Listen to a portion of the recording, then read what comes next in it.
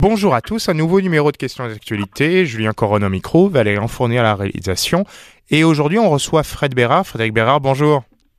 Bonjour. Donc avec toi, on va discuter conspirationniste et un peu toutes les choses qui sont autour, parce qu'il y a plusieurs éléments à discuter en ce moment. Déjà un personnel pour toi, mais un assez général sur comment ça joue sur la politique actuelle. Il y a des sondages en plus qui pourraient montrer à quel point ça pourrait être assez intéressant de voir les effets de certaines idéologies et certaines théories de droite et d'extrême droite pour les prochaines élections qui pourraient venir cet automne selon certaines rumeurs. Et surtout quand on voit le remaniement en cours ce matin du gouvernement Trudeau. La première partie de l'entrevue, allons-y directement. Ça m'a vraiment intéressé. On est sur Twitter tous les deux. Et dans les dernières semaines, tu t'es fait ami, en jeu de mots un peu douteux sur ce point-là, avec un des conspirationnistes en chef du Québec et dans la francophonie même, c'est Alexis Cossette-Trudel. Tu l'avais invité au débat pour essayer de faire montrer à ses fans, à ses disciples, à quel point c'est un arnaqueur. Le débat, il n'y a pas eu lieu. Moi, pour rigoler, j'avais même proposé, si vous voulez le faire à l'antenne de Radio VM, vous pouvez le faire, ça m'aurait fait plaisir de vous accueillir. Mais ça a montré beaucoup de choses sur comment les systèmes un peu de suivi de ce genre de gourou marchent. Ouais, écoute, moi, ça fait déjà un bout de temps là, que je suis alarmé, pour pas dire catastrophé, par cette espèce de chute du rationnel, Julien, dans la sphère publique. Ouais. J'avais écrit un petit bouquin en 2020, je crois, là, pendant la pandémie, ou 2021. Ouais. Ça s'appelait « La bêtise insiste toujours ». Et puis, ma conclusion, c'était ça. C'était comment peut-on poursuivre une démocratie sans lien rationnel. Totalement. Et pour moi, poser la question, c'est de répondre. Et tu vois, la façon que c'est arrivé, Cossette Trudel, à la limite, on s'en fiche, là, mais il y a quand même quelque chose de symptomatique dans tout ça. Je publie un truc sur le réchauffement climatique, une nouvelle étude scientifique, un truc du genre. Et le gars que je connais pas, moi, j'y ai jamais parlé, puis je m'en tiens loin, évidemment, retweet mon truc, puis il se met à se moquer de l'étude scientifique. Ouais. Bon, puis tu vois le tralala. Et là, là, j'ai pas pu m'empêcher. Habituellement, j'ai comme mot d'ordre de pas répondre à ces gens-là. Mais là, il est venu me chercher parce que, franchement, leur nouveau truc à ces conspirationnistes-là, à ces arnaqueurs, parce que ce sont des arnaqueurs, en fait, qui profitent de la vulnérabilité intellectuelle de trop de gens. Ils sont passés, de l'affaire des vaccins à la crise climatique pour essayer d'expliquer, voyez, c'est une fraude, on vous raconte n'importe quoi, blablabli blou-blu, et n'oubliez pas de verser votre petite contribution volontaire à mon compte PayPal, et ainsi de suite. On connaît le stratagème. Et les vaccins, ils continuent encore. L'exemple parfait, c'est Denise Bombardier, elle a eu le cancer à cause du vaccin. Frédéric Bastien, il est mort, crise cardiaque sur son vélo d'intérieur à cause du vaccin. Hier, même des sportifs qui ont des crises cardiaques, je vais prendre hier ou avant-hier, le fils de LeBron James qui a une crise cardiaque, il a été sauvé, il n'y a pas eu de problème au niveau des soins d'urgence qui ont été donnés. Il a une crise cardiaque lors d'un entraînement, c'est à cause du vaccin. Toutes ces choses-là, mais donnez-nous des sous sur PayPal ensuite, bien sûr. Ah oui, non, mais c'est ça. Puis moi, tu vois, ça me fâche parce que le réchauffement, la crise climatique est pour moi, de toute évidence, la plus importante à laquelle l'humanité fait face de son histoire, à vrai dire. Puis c'est pour ça, moi, quand je vois nos amis anti-woke notoires qui passent 800 chroniques par mois à parler de la dernière niaiserie woke, plutôt que de parler du réchauffement, je me dis, mais vous contribuez à tout ça. Mais pire que ça, il y a ces arnaqueurs comme Cossette Trudel, qui est un bandit, en fait, disons-le franchement, qui arnaque les gens depuis X années, et là, qui commence à leur dire, c'est une fraude, le réchauffement, voyons donc, on vous raconte n'importe quoi, avec toutes sortes d'espèces de théories débiles, comme quoi que le CO2, c'est nécessaire à la vie sur Terre, des bêtises du genre. Et là, j'ai pas pu m'empêcher, puis j'ai dit, disons, Cossette Trudel, vas-tu leur dire un jour à tes arnaqués que tout ce que tu racontes sur les arrestations, sur le QAnon, la pédophilie à Washington, dans tout ça, la pizzeria ou je sais plus trop quoi, vas-tu leur dire que c'est une arnaque? Et là, évidemment, toute sa gang de craquer, de suiveux. Et là, j'en ai eu, 2-3 jours, là, puis ils débarquaient à coups de dizaines, sinon centaines. Et je dis, ça fait combien de fois qu'il vous promet le retour de Trump avec l'armée? Ça fait combien de fois qu'il vous le dit, à là? chaque émission, mais celle Cossette Trudel, moi, ce qui est assez drôle quand j'analyse ce phénomène, déjà, c'est quelqu'un qui il était déjà connu d'avance. La pandémie a maximisé le fait qu'il soit connu auprès des masses francophones, mais il fait son fric simplement en traduisant Alex Jones. Il va simplement il va prendre Alex Jones, il va le traduire en français, et ça va permettre à tous les crinqués qui veulent du Alex Jones, mais qui ont du mal à comprendre en anglais, à l'écouter en français. Et Alex Jones, ça fait combien de temps qu'il dit que Trump va revenir? Il le dit à chaque semaine, ne vous inquiétez pas, il y a ses invités qui disent Trump est toujours le président, il dirige le gouvernement en secret il prépare le nettoyage de l'État profond, et les gens se font avoir. Les gens continuent à croire ça. On dirait les gourous de l'ordre du temple solaire qui savent qu'ils ont toujours C'est ridicule.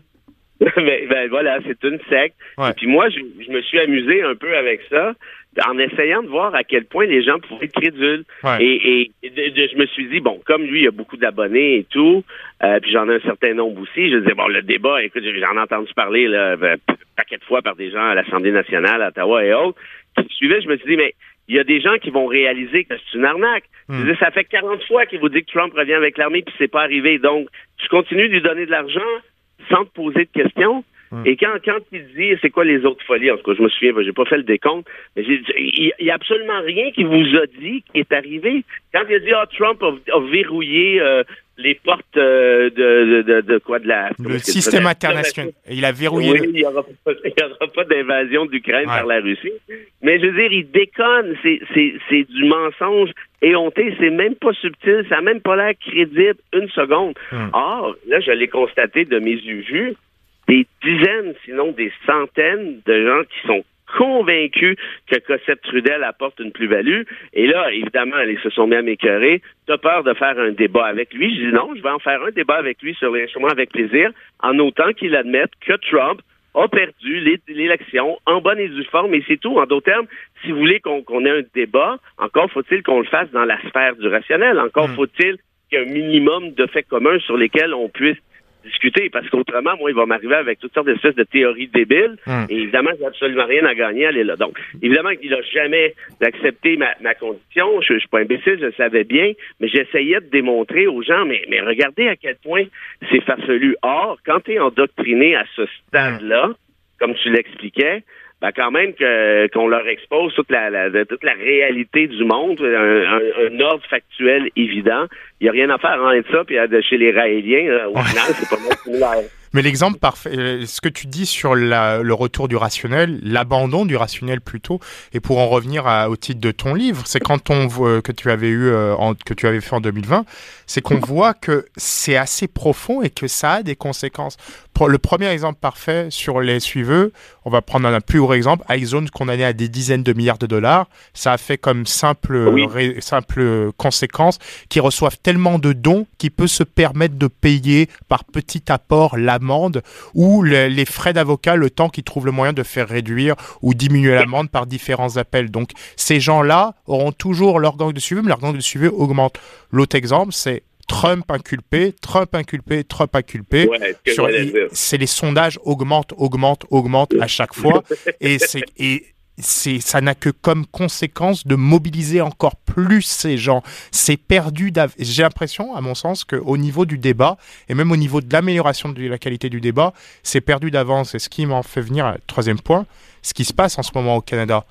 On peut aimer ou on ne peut pas aimer le gouvernement Trudeau. C'est mes opinions. Je suis plus du côté souverainiste des choses, mais je vais être rationnel. Le débat, il faut un échange d'idées comme il faut que la démocratie avance par l'échange d'idées et qu'on respecte toutes les idées. Mais néanmoins, quand tu vois Justin Trudeau la semaine dernière en déplacement dans la banlieue de Toronto, assailli par des conspirationnistes avec des banderoles Fuck Trudeau, nos amis camionneurs, mobilisés par Pierre Poilievre, on va se le rappeler, au début de la crise des camionneurs, début 2022, qu'il essaye de fuck Trudeau, qu'ils le disent que c'est un juif vendu à George Soros, qu'il fallait terminer le travail comme dans les années 40. Je suis en mode, mais où va le monde? C'est ridicule. Ah non, ouais, écoute, malheureusement, t'as raison. Puis moi, j'ai souvent dit, malheureusement, je pense pas m'être trop trompé. J'aurais aimé, mais je pense pas que ce soit le cas. Qu'est-ce qui était dangereux avec Trump? C'est pas autant lui que son livre de recettes. qui allait inspirer tous les petits potentats du monde, de l'Occident, en tout cas, tout le moins.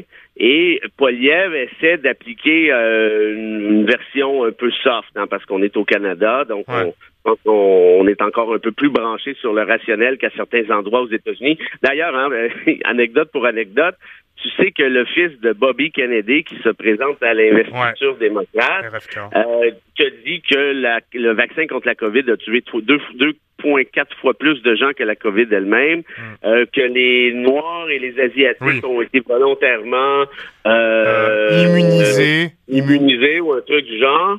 Mais la meilleure, c'est que, écoute, je vais essayer de le dire sans rire, ça sera pas évident, mais selon lui, selon notre bon Kennedy, qui vient quand même d'une lignée de dirigeants emblématiques. Mais la famille l'a renié, La famille l'a renié depuis. Je comprends donc. Moi, j'étais Bobby Kennedy dans ma tombe, là, je te jure, je ferais des 360. Il est allé dire que le gouvernement aurait contaminé les eaux pour faire en sorte que les grenouilles deviennent homosexuelles. Ça, c'est la théorie de les grenouilles gays. Ça vient d'Alex Jones. Il y a plusieurs. À l'époque du journal, j'avais pu faire un article sur ça. C'était assez drôle. Ça vient d'Alex Jones. C'est une théorie qui explique que l'armée américaine aurait développé une arme chimique mais elle existe un peu, ça. En fait, c'est une sorte de drogue qu'ils mettent dans l'eau pour contaminer les puits d'eau qui permettent de ravitailler l'armée. Donc, ça les endort un peu. Mais il dit que cette arme, ce genre de truc chimique, ça existe, ça a toujours existé. Mais pour lui, l'armée américaine l'a développé de manière à que cette contamination ensuite efféminise les hommes afin d'homosexualiser les gens pour faire avancer le lobby gay. Et donc, ça a fait qu'un énorme mime ensuite est né disant they're turning the freaking frogs gay.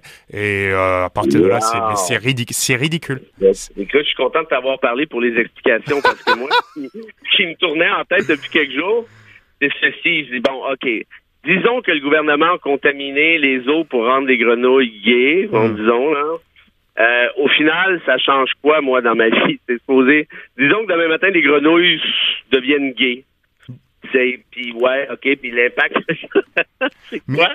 Là, je comprends l'esquisse de l'hypothèse créée, mais ce qui est tout aussi farfelu, sinon plus, que ce que j'avais en tête, c'est quand même pas peu dire. Donc, une fois qu'on est là, tu vois que les républicains n'ont pas le monopole de la bêtise. Et moi, ce qui me fait encore peut-être davantage peur, Julien, c'est, je sais pas, rendu là, c'est pas une compétition, mais c'est quand tu parlais de Trump.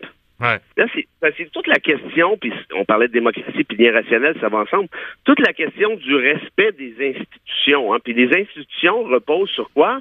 Sur une espèce de lien de confiance interpopulation, en quelque sorte. On parlait, par exemple, sur la justice, la dernière fois qu'on s'est discuté ensemble. C'est évidemment l'exemple que j'avais en tête. Or, à chaque fois que Trump est accusé, tu l'as très bien dit, puis j'apprends rien à personne en disant ça, il augmente son score dans les sondages, parce que les gens disent c'est une machination, mais donc, moi, parce que là, le problème qui va arriver, c'est que si une portion autant importante d'Américains, et on parle de quelques dizaines de millions de citoyens, ne croient plus un minimum aux institutions, dans ce cas-ci judiciaire.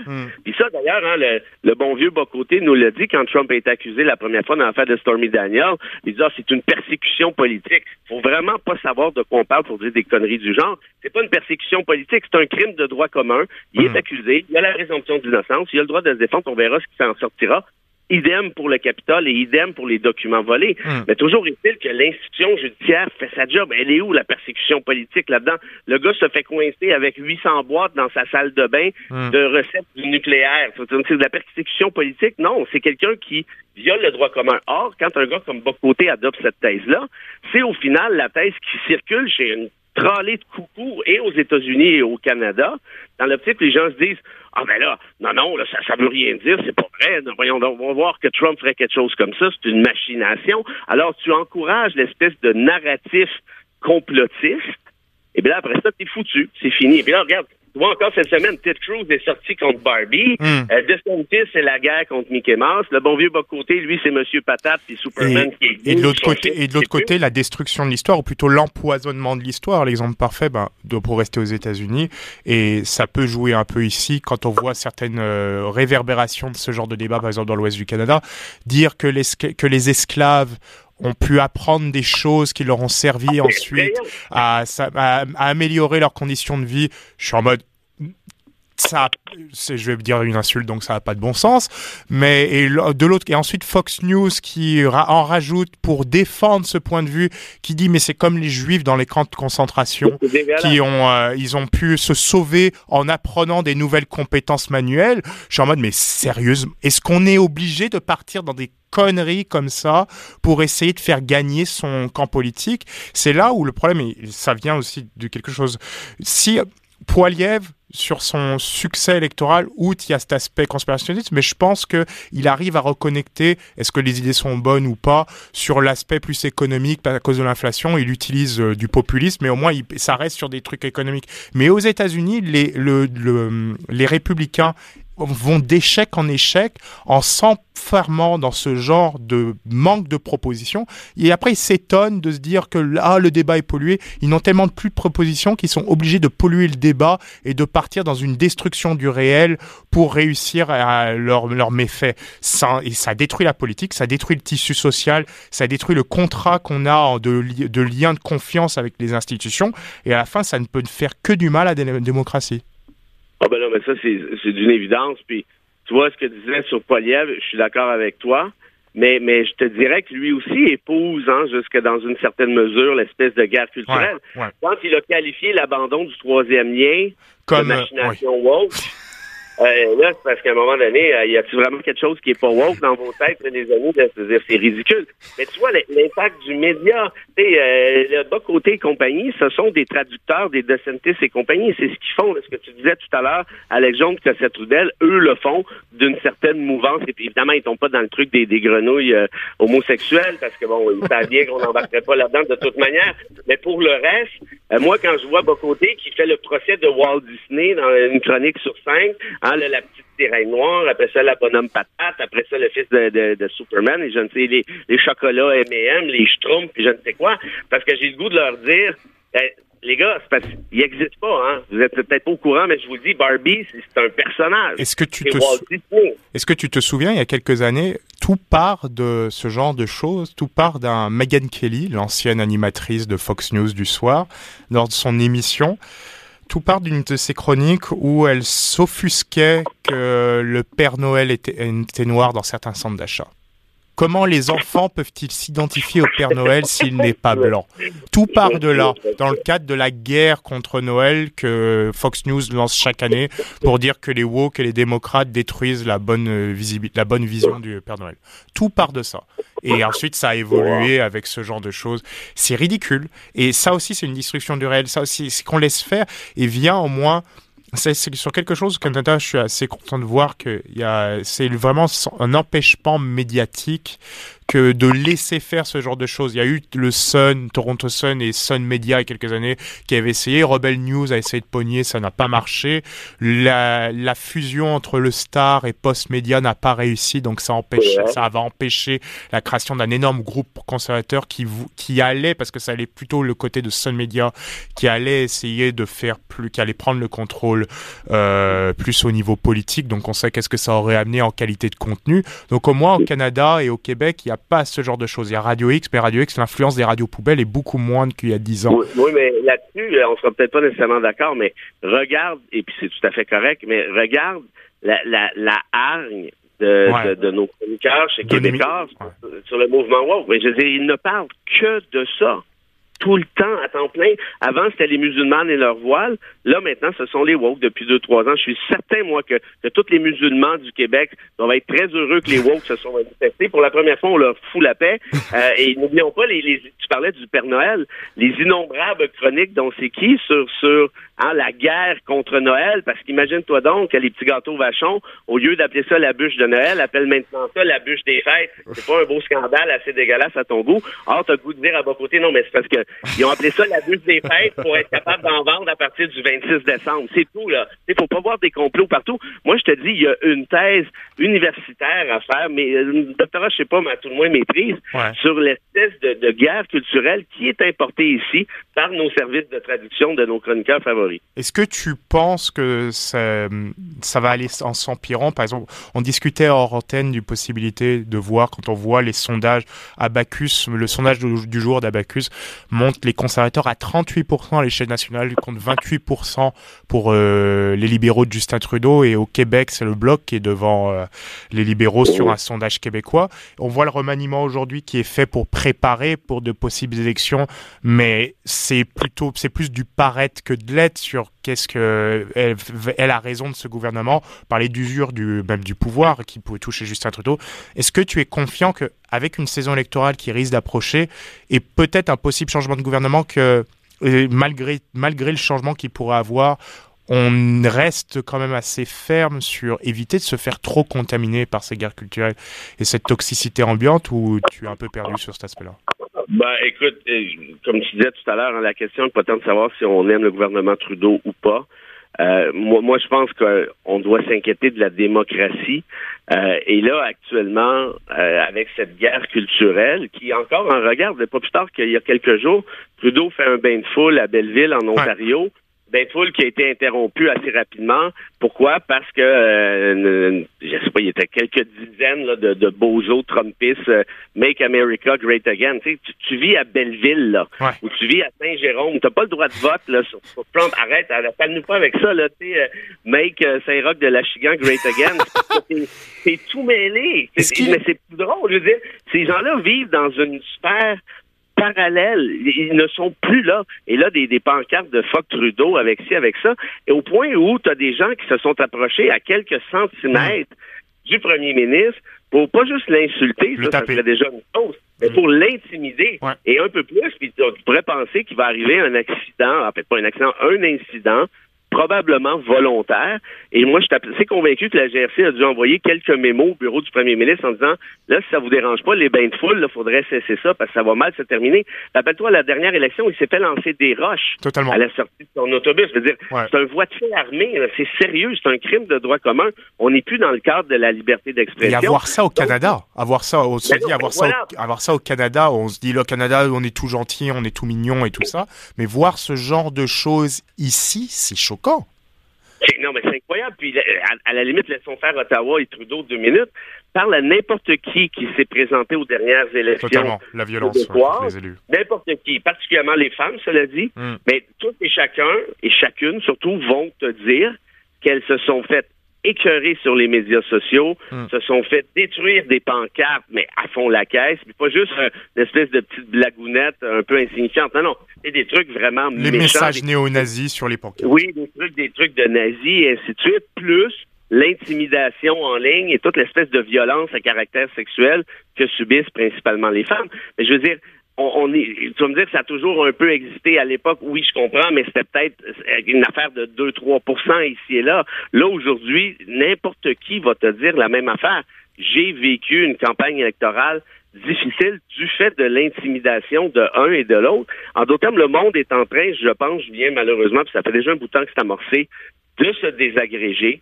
C'est la démocratie qui devrait probablement tomber en premier. Puis rappelle-toi, tu l'as vu la semaine dernière comme moi, Trump, entre plutôt sa garde rapprochée, travaille sur un plan très, très clair pour arroger au maximum le plus de pouvoir dans les mains du président, vider les agences fédérales de leur pouvoir. Et il y a des études qui, moi, je racontais ça au show de notre ami Nick Payne sur AVM, puis je faisais rire de moi un peu, mais il y a des études d'un gars qui s'appelle Hickson, qui travaille pour un think tank à Vancouver, jumelé à certains travaux universitaires américains, qui te disent très clairement que la démocratie américaine est en train de foutre le camp et d'ici 2030, il pourrait y avoir un renversement de situation. Et quand tu vois les DeSantis et compagnie qui font l'apologie indirecte de l'esclavagisme... l'ensemble des grands think tanks républicains, par exemple CPAC, et certains grands argentiers ou même politiciens républicains, tu parles de DeSantis, mais on peut en citer d'autres, qui n'ont que Dieu pour Viktor Orban, qui disent que les États-Unis doivent évoluer vers le modèle d'autocratie à la hongroise, sorte de démocratie illibérale. Quand on voit aussi les actions de certains gouvernements libéraux, plutôt de centre-droit ou de droite, quand tu vois que la population ne réagit pas à leurs propositions, décide d'aller dans cette voie d'illibéralisme pour faire passer coûte que coûte les propositions. Et l'exemple parfait, c'est les manifestations en France, on va contre la réforme des retraites, ou en Espagne ou en Italie avec Meloni, on voit que la démocratie, l'idéal démocratique reste, mais on ne parle plus de démocratie libérale, mais de plus en plus, pas d'autoritarisme, comme dirait le fils de Jean Charest, Antoine Don Charest, dans sa chronique à Gazette, dont on a discuté avec Guillaume Rousseau lundi, mais d'illibéralisme. Et c'est dangereux parce que ça ouvre une voie, à mon sens, plus grave que l'autoritarisme.